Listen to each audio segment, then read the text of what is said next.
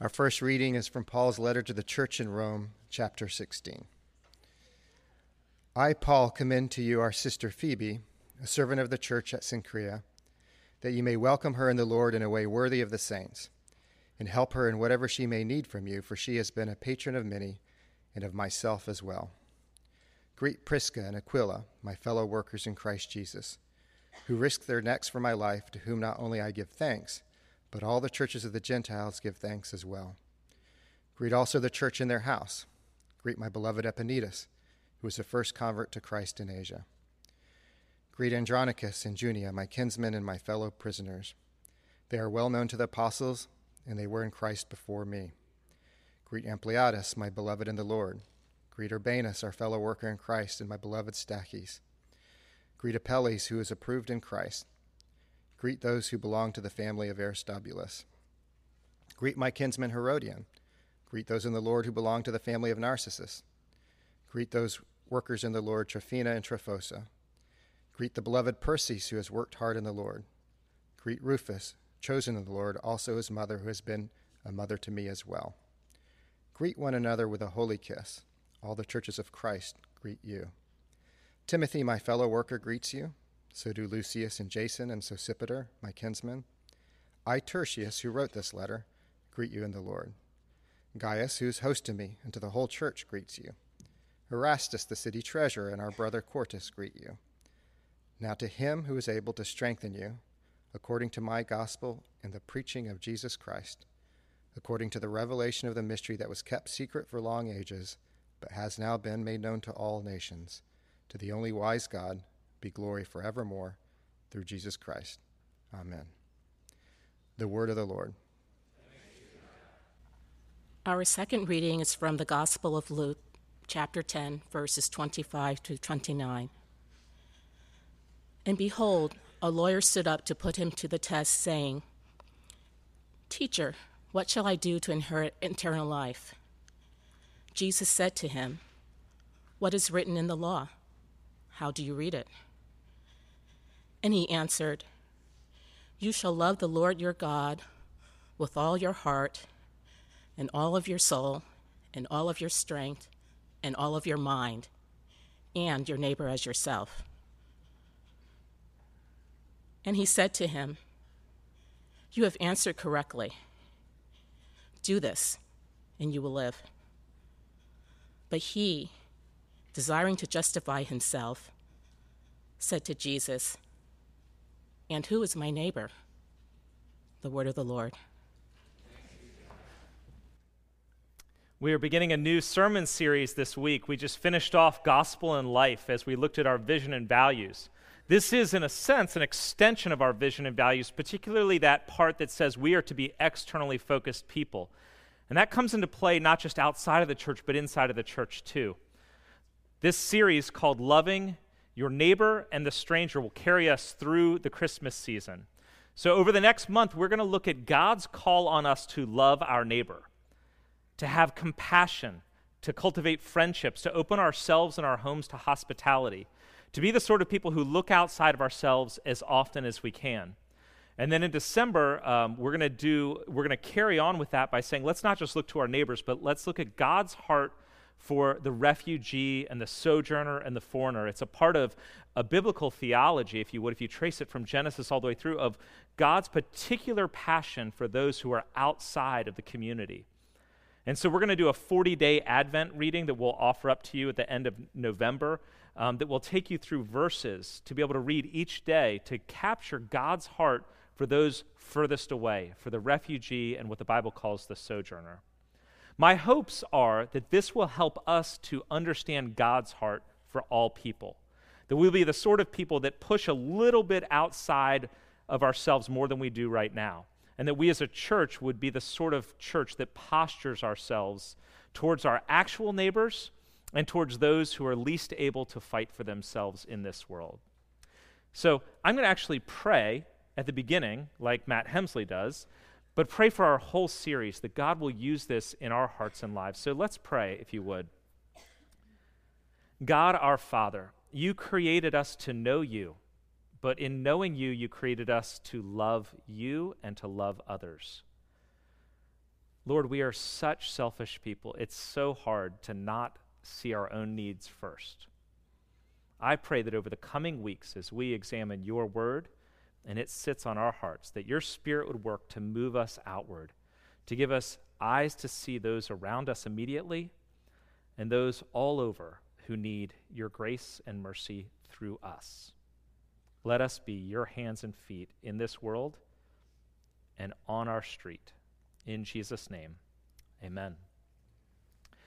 There's a great short video from the Q Conference done by Andy Crouch, who is an author and Christian thinker, called Overcoming Our Greatest Affliction.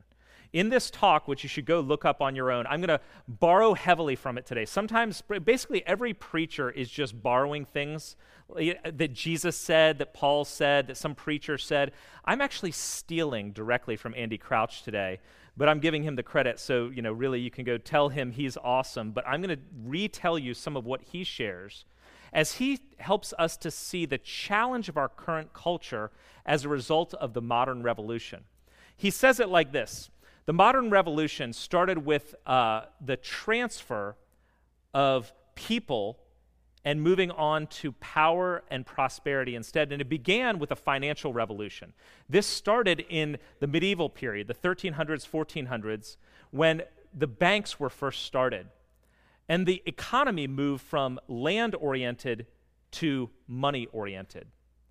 The result was that all of a sudden the economy was driven on the exchange of just money, as opposed to exchanging interpersonal goods and services. So in the ancient world, you might have exchanged your blacksmithing for somebody else's wheat. But by the time the banks came in and money, it depersonalized the human interaction for the economy. The next revolution was the Industrial Revolution in the 19th century, in which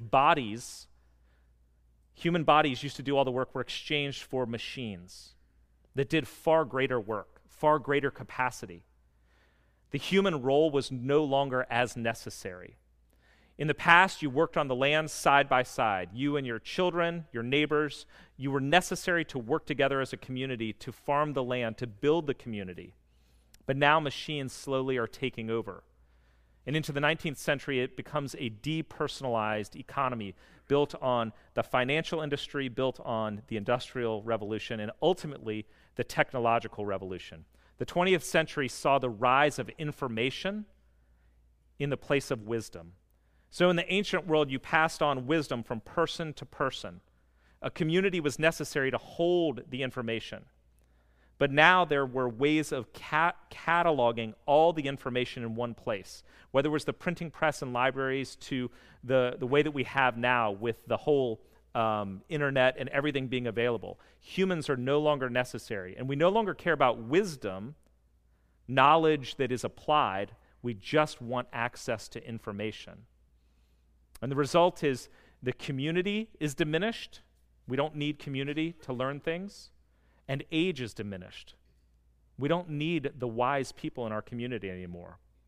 Google is much smarter than a grandparent. The results, Andy Crouch says, have been the most prosperous age in the history of humanity. We have far more abundance. We have everything we could possibly need. And there are more and more people who have access to it. But the negative side is we have traded personhood for power. We have traded personhood for power. Economic power, educational power, power to be able to do whatever we want, the freedom to be able to live how we want. We've exchanged personhood for power. Our economy, and you can see this, it's very obvious, our economy is transactional, not personal. Andy Crouch goes on to give an example. He said it's the convenience store example, right? I walk into a 7-Eleven, get my 2 Slim Jims and a Gatorade. I go up to the counter, I take out my credit card, I stick it in the chip reading machine, I take it out, I take my goods, and I go. If I happen to look at the guy behind the counter's name tag, I might see a name, but I'm not going to remember it. I don't know who he is. He doesn't know who I am. I don't know his background story. He doesn't know mine. But in our modern economy, 7-Eleven has gotten what they want. The clerk has a job, and I got my 2 Slim Jims. We're all happy, but there's no personal connection. In a more ancient world, right, you would know the person in your community that made the best sausages. And you would exchange your wheat, or you would exchange your blacksmithing for his sausages so that you could celebrate the big festival. You knew him and his family, and he knew yours. Today, it's completely impersonal. So while we are incredibly prosperous, we are also less known and by fewer and fewer people. Think about the difference with Jesus' day, right? Jesus is off for some time, starting his ministry, and when he returns to Nazareth and he preaches in Nazareth, what do the people say? Who does this guy think he is? Isn't he Joseph's son? We know his mom and his brothers and sisters. We know his whole story. In the village of Nazareth, Jesus was known. His whole history was known. The shady parts of his history were known. And it's why they wondered who he thought he was, coming in and preaching the way that he did. The question is, would the same be true for you today? Think about it this way. Don't actually do what I'm going to tell you to do, or at least if you do it very subtly. Look around to those who are sitting nearest you. Don't actually do it. It makes everyone feel uncomfortable. Just sort of, I saw you do it. Just sort of glance. People in front of you, behind you, couple rows in front of you, people who are not actually related to you. If you, and maybe they're not your best friends either, okay? So jump at least a couple rows or sides. Do you know their names? Better yet, do you know their parents' names?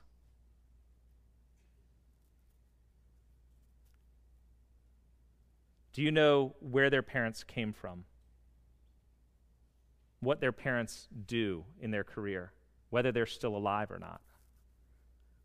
Do you know anything about the people sitting beside you or near you besides even their first name? Andy Crouch goes on to say, to win in the modern economy is to be liberated from your family and community of origin. Think about that. We gain power and prosperity at the expense of personhood, our own personhood and that of others. And so we come to the place where we are in our modern world where there is a loneliness epidemic, as Dr. Vivek Murthy said. He was a former Surgeon General, and in his article in the Harvard Business Review from a couple of years ago, he summed up the growing epidemic of loneliness as one of the greatest health crises that's hitting and will continue to hit our country. Loneliness is a growing health epidemic. We live in the most technologically connected age in the history of civilization, yet rates of loneliness have doubled since the 1980s. Today, over 40% of adults in America report feeling lonely, and research suggests the real number may well be higher. This is the culture we live in. Depersonalized, dehumanized, and incredibly prosperous. Which is why we go to the gospel every week. The gospel is the antidote to a dehumanized and lonely society. Think about how much the gospel elevates the human in all of its story. Whether you go back to Genesis and the creation, where God creates everything and says it's good, it's good, it's good, but then he creates humanity and said it's very good. And he makes humanity in his image, in the image of God he makes them. And he calls them into relationship with him and with one another. Of course, the fall breaks that relationship, but that's what we're made for.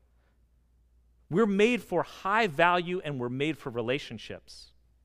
And God then comes back at the redemption, at the story of redemption, in his incarnation and says, I care enough about humanity to enter it. And God personalizes his relationship with everyone he's walking around seeing and touching. And he dies to redeem people because he cares about people. The gospel, when you let it sink in, creates a whole new set of values, counter to every culture. The way up is down. The first will be last and last will be first, right? In our culture, the good life is advancement. Get an education, get a career, make more money, be prosperous. The gospel doesn't say those are bad things, but the gospel says if you want to gain life, lose it. Lose your life for Christ's sake. Loving your neighbor, maybe even your enemy. People, according to the gospel, matter more than power or prosperity. You know, our culture isn't the first one to do this. The Romans did it as well. The Romans were one of the first cultures to completely dehumanize and depersonalize people. They valued power and wealth and status and greatly diminished personhood for all but the very few. The Romans were the first to widely mint coins. They made money. The economy didn't need relationships anymore. Exchange of the coin with Caesar on it enabled people to get things. The Romans were far advanced in engineering and machines, able to build the sorts of things like an aqueduct or some of the buildings that cultures before them could not build. Human labor was still necessary, but the machines made them less necessary. And knowledge became this thing that was drawn from all cultures. No longer was it local civilization. They were pulling from the Greeks and North Africans and the Jewish culture, and they put it in libraries, and they had this vast amount of information and knowledge. They were also incredibly prosperous. But the prosperity was only in the ruling classes in Rome. And legal personhood, legal status as an actual human being, was very, very limited. Only the paterfamilias, the head of the entire patriarchal household, only the head had total legal status as a human being. Everyone else had variations of derivative personhood below that. Sons who could inherit the land owned by the father had some level of personhood that would come into full play if they actually got the inheritance. Women only had personhood in relation to the men they were tied to, their husbands, their brothers, their fathers. And then there were slaves. Slaves who were there by being in debt, by being captured in the foreign wars. They were separated from their family and their community of origin, and they had no official status as persons. You see this, according to Andy Crouch, in the names that are given. The names that are given to slaves are not personal names. They're names like this: Tertius, which means third, because Tertius was probably the third in his mom's family. His mother was likely a slave, and she had multiple children. He was the third. There's your name, third. First, second, third, fourth. That's your name. There's another guy whose name is Useful. It's based on his role. His Greek name is Onesimus. Here's what you do. You're useful. Or you were named for the household that you served in. Your name might be Herodian because you were a slave in the household of Herod. Or you were just described, like one slave who's called Dainty because she was small. Roman culture completely depersonalized, stripping humanity from many people. Only the patriarchs at the very top had full status. Everyone else was an economic part of the cog, a cog in the wheel. They were just a part of the machine. And you, well, a couple of you mattered. The rest of you did not. But the gospel, of course, overturns that, doesn't it? Into this world, Jesus comes. He's preaching grace and new life, and he's welcoming the poor and the prostitute and the possessed. He's healing a centurion's slave, and he's caring for those at the far reaches of society. Jesus claims himself to come to seek and save the lost, basically saying, everyone matters. Everyone matters to me. That's why I came. The gospel makes a new humanity that is based on grace, saying everyone matters and everyone matters equally. This is incredibly radical. We get it in Paul's letter to the Galatians, chapter 3, verse 28. One of the most radical statements in the ancient world, where Galatians 3:28 says, "There is neither Jew nor Greek, male or female, slave or free. You are all one in Christ Jesus." That is absurdity to the Roman world. That didn't make sense to a Jewish mindset. But the gospel created an altogether new humanity, where everyone had equal access to the grace and mercy of God. Everyone was sinful, everyone needed Jesus, and anyone could come. And anyone who came was equally a member of the family. And that's why I forced David Honer to read that long greeting list in Romans chapter 16. That greeting list is not just a cast-off. Sociologists have studied it, saying this is absolutely remarkable. The list of names, there's 26 names listed in Romans 16. There are Jews and Romans and Greeks listed. There are rich people and there are poor people, high status and slaves. There are 17 men and 9 women. Look at what it says there in the first couple verses. "I, Paul, commend to you our sister Phoebe, a servant of the church at Cenchrea, that you may welcome her in the Lord in a way worthy of the saints, and help her in whatever she may need from you. For she has been a patron of many, and of myself as well." He's basically saying, hey, look, here's a woman coming to you, church in Rome. Receive her. She is a wonderful sister in the Lord. She has done great things. Phoebe was a high caste woman who was wealthy. This list doesn't just include the wealthy, though, which that ancient world would have done. It also includes the least. Greet those workers in the Lord, Tryphena and Tryphosa.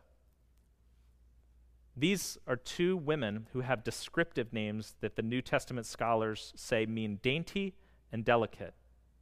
They were slaves that were simply described. But Paul says, greet Phoebe, that rich woman who's coming. Oh yeah, and she's a woman. And greet the slave girls. Greet them too.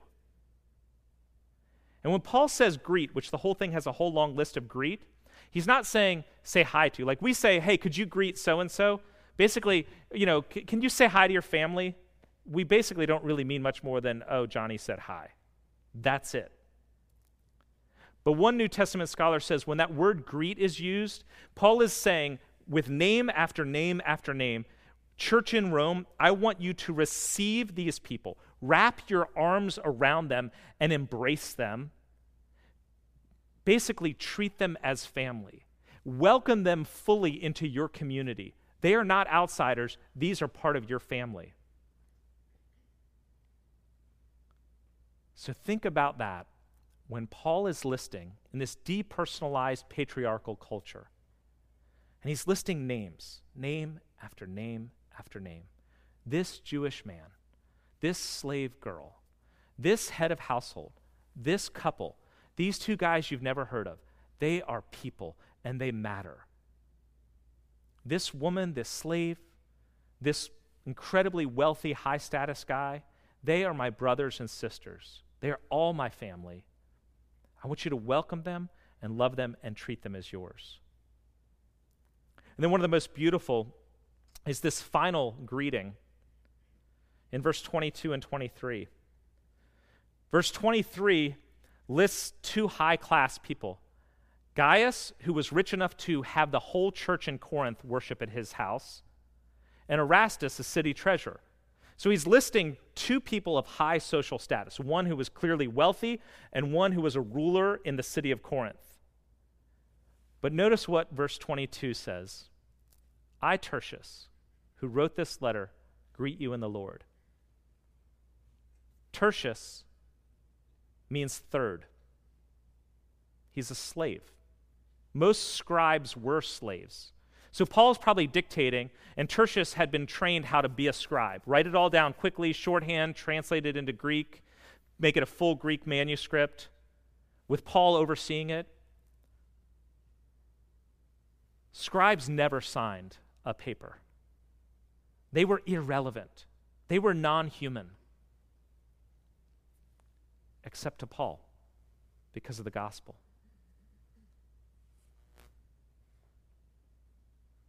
It's as if Paul is saying, Tertius, why don't you say something too? Go ahead. You matter. You're one of us. You're one in Christ. You're not my servant. You are my brother. Go ahead. And he writes his own name down. I too greet you, Tertius. I was a nobody, but in Christ, I know I matter.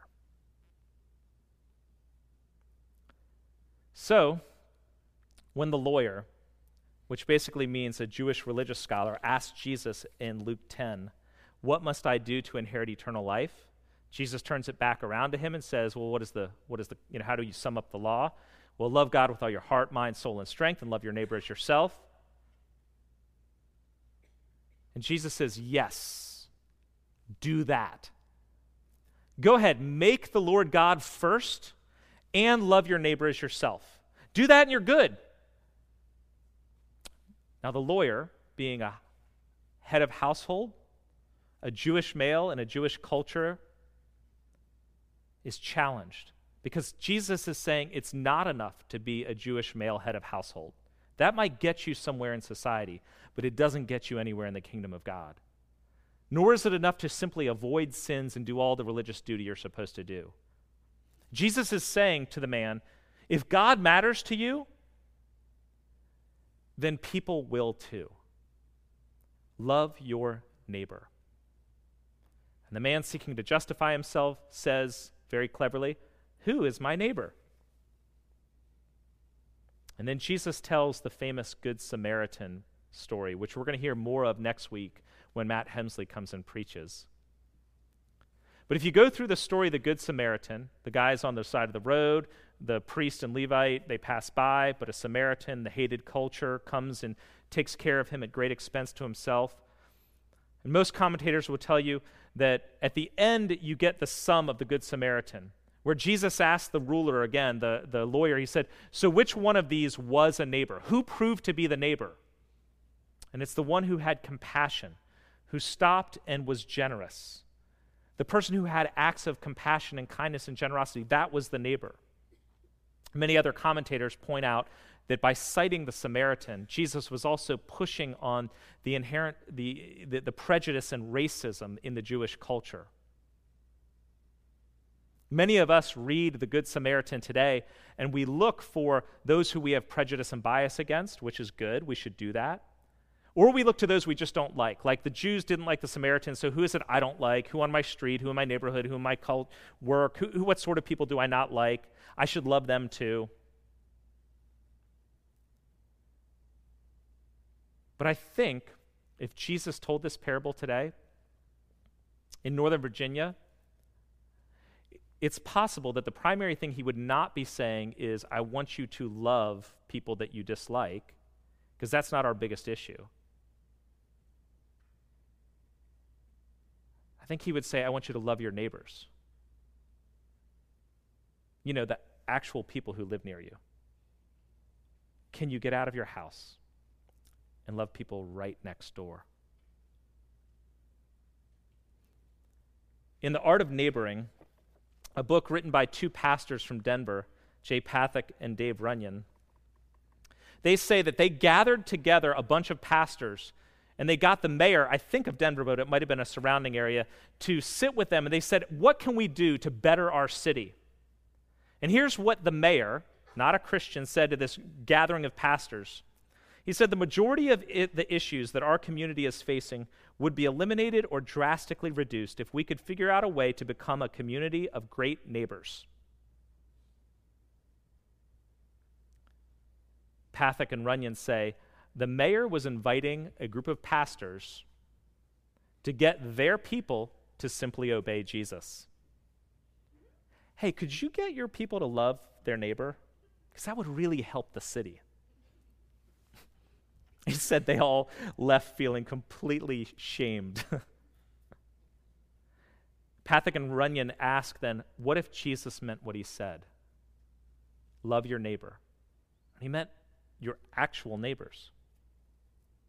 Yes, the people who are near you at work or near you at school, but definitely also the people who are near you on your street. And in the book, they provide a block map, and I gave you one for your own enjoyment and shame. If you haven't seen one of these, this block map is meant to be you, your house in the middle. And what Runyon and Pathak in the book ask is, can you name the names of all the people who are immediately around you, the apartments or houses right around you? Everyone in the house. Could you name them? Some of you have it easy. You're in a cul-de-sac.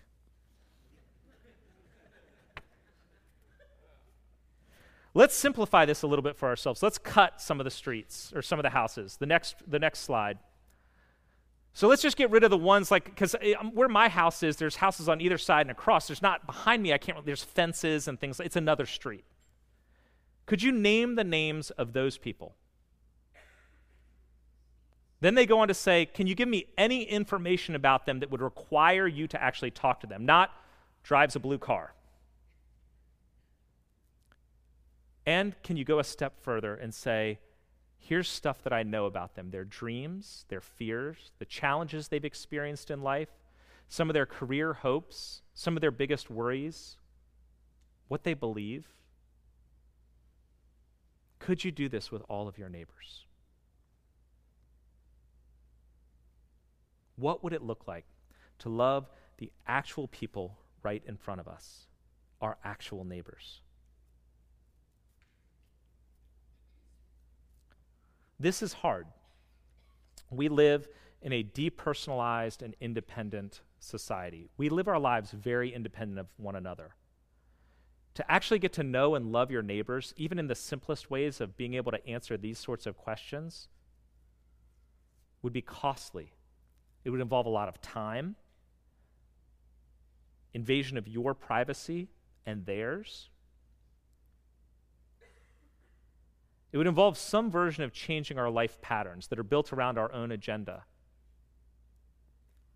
And you'd have to start somewhere, right? You'd have to breach the conversations somewhere, which is kind of weird.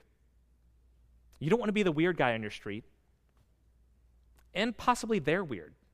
You don't really want to talk to them. And we're selfish. We actually don't need the people who live across the street or next door to us. Right? We want to live independent. But I think God's calling us to very simple things. To move beyond ideas, personal devotions, move beyond just being a part of a church, move beyond the bottom line, move beyond a depersonalized economy,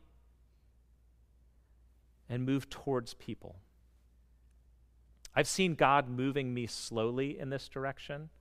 Years ago, I prayed for compassion because I didn't naturally have it. God began to move me in compassion for people. I've been confronted by many people in my life about the way that I've treated them or hurt them.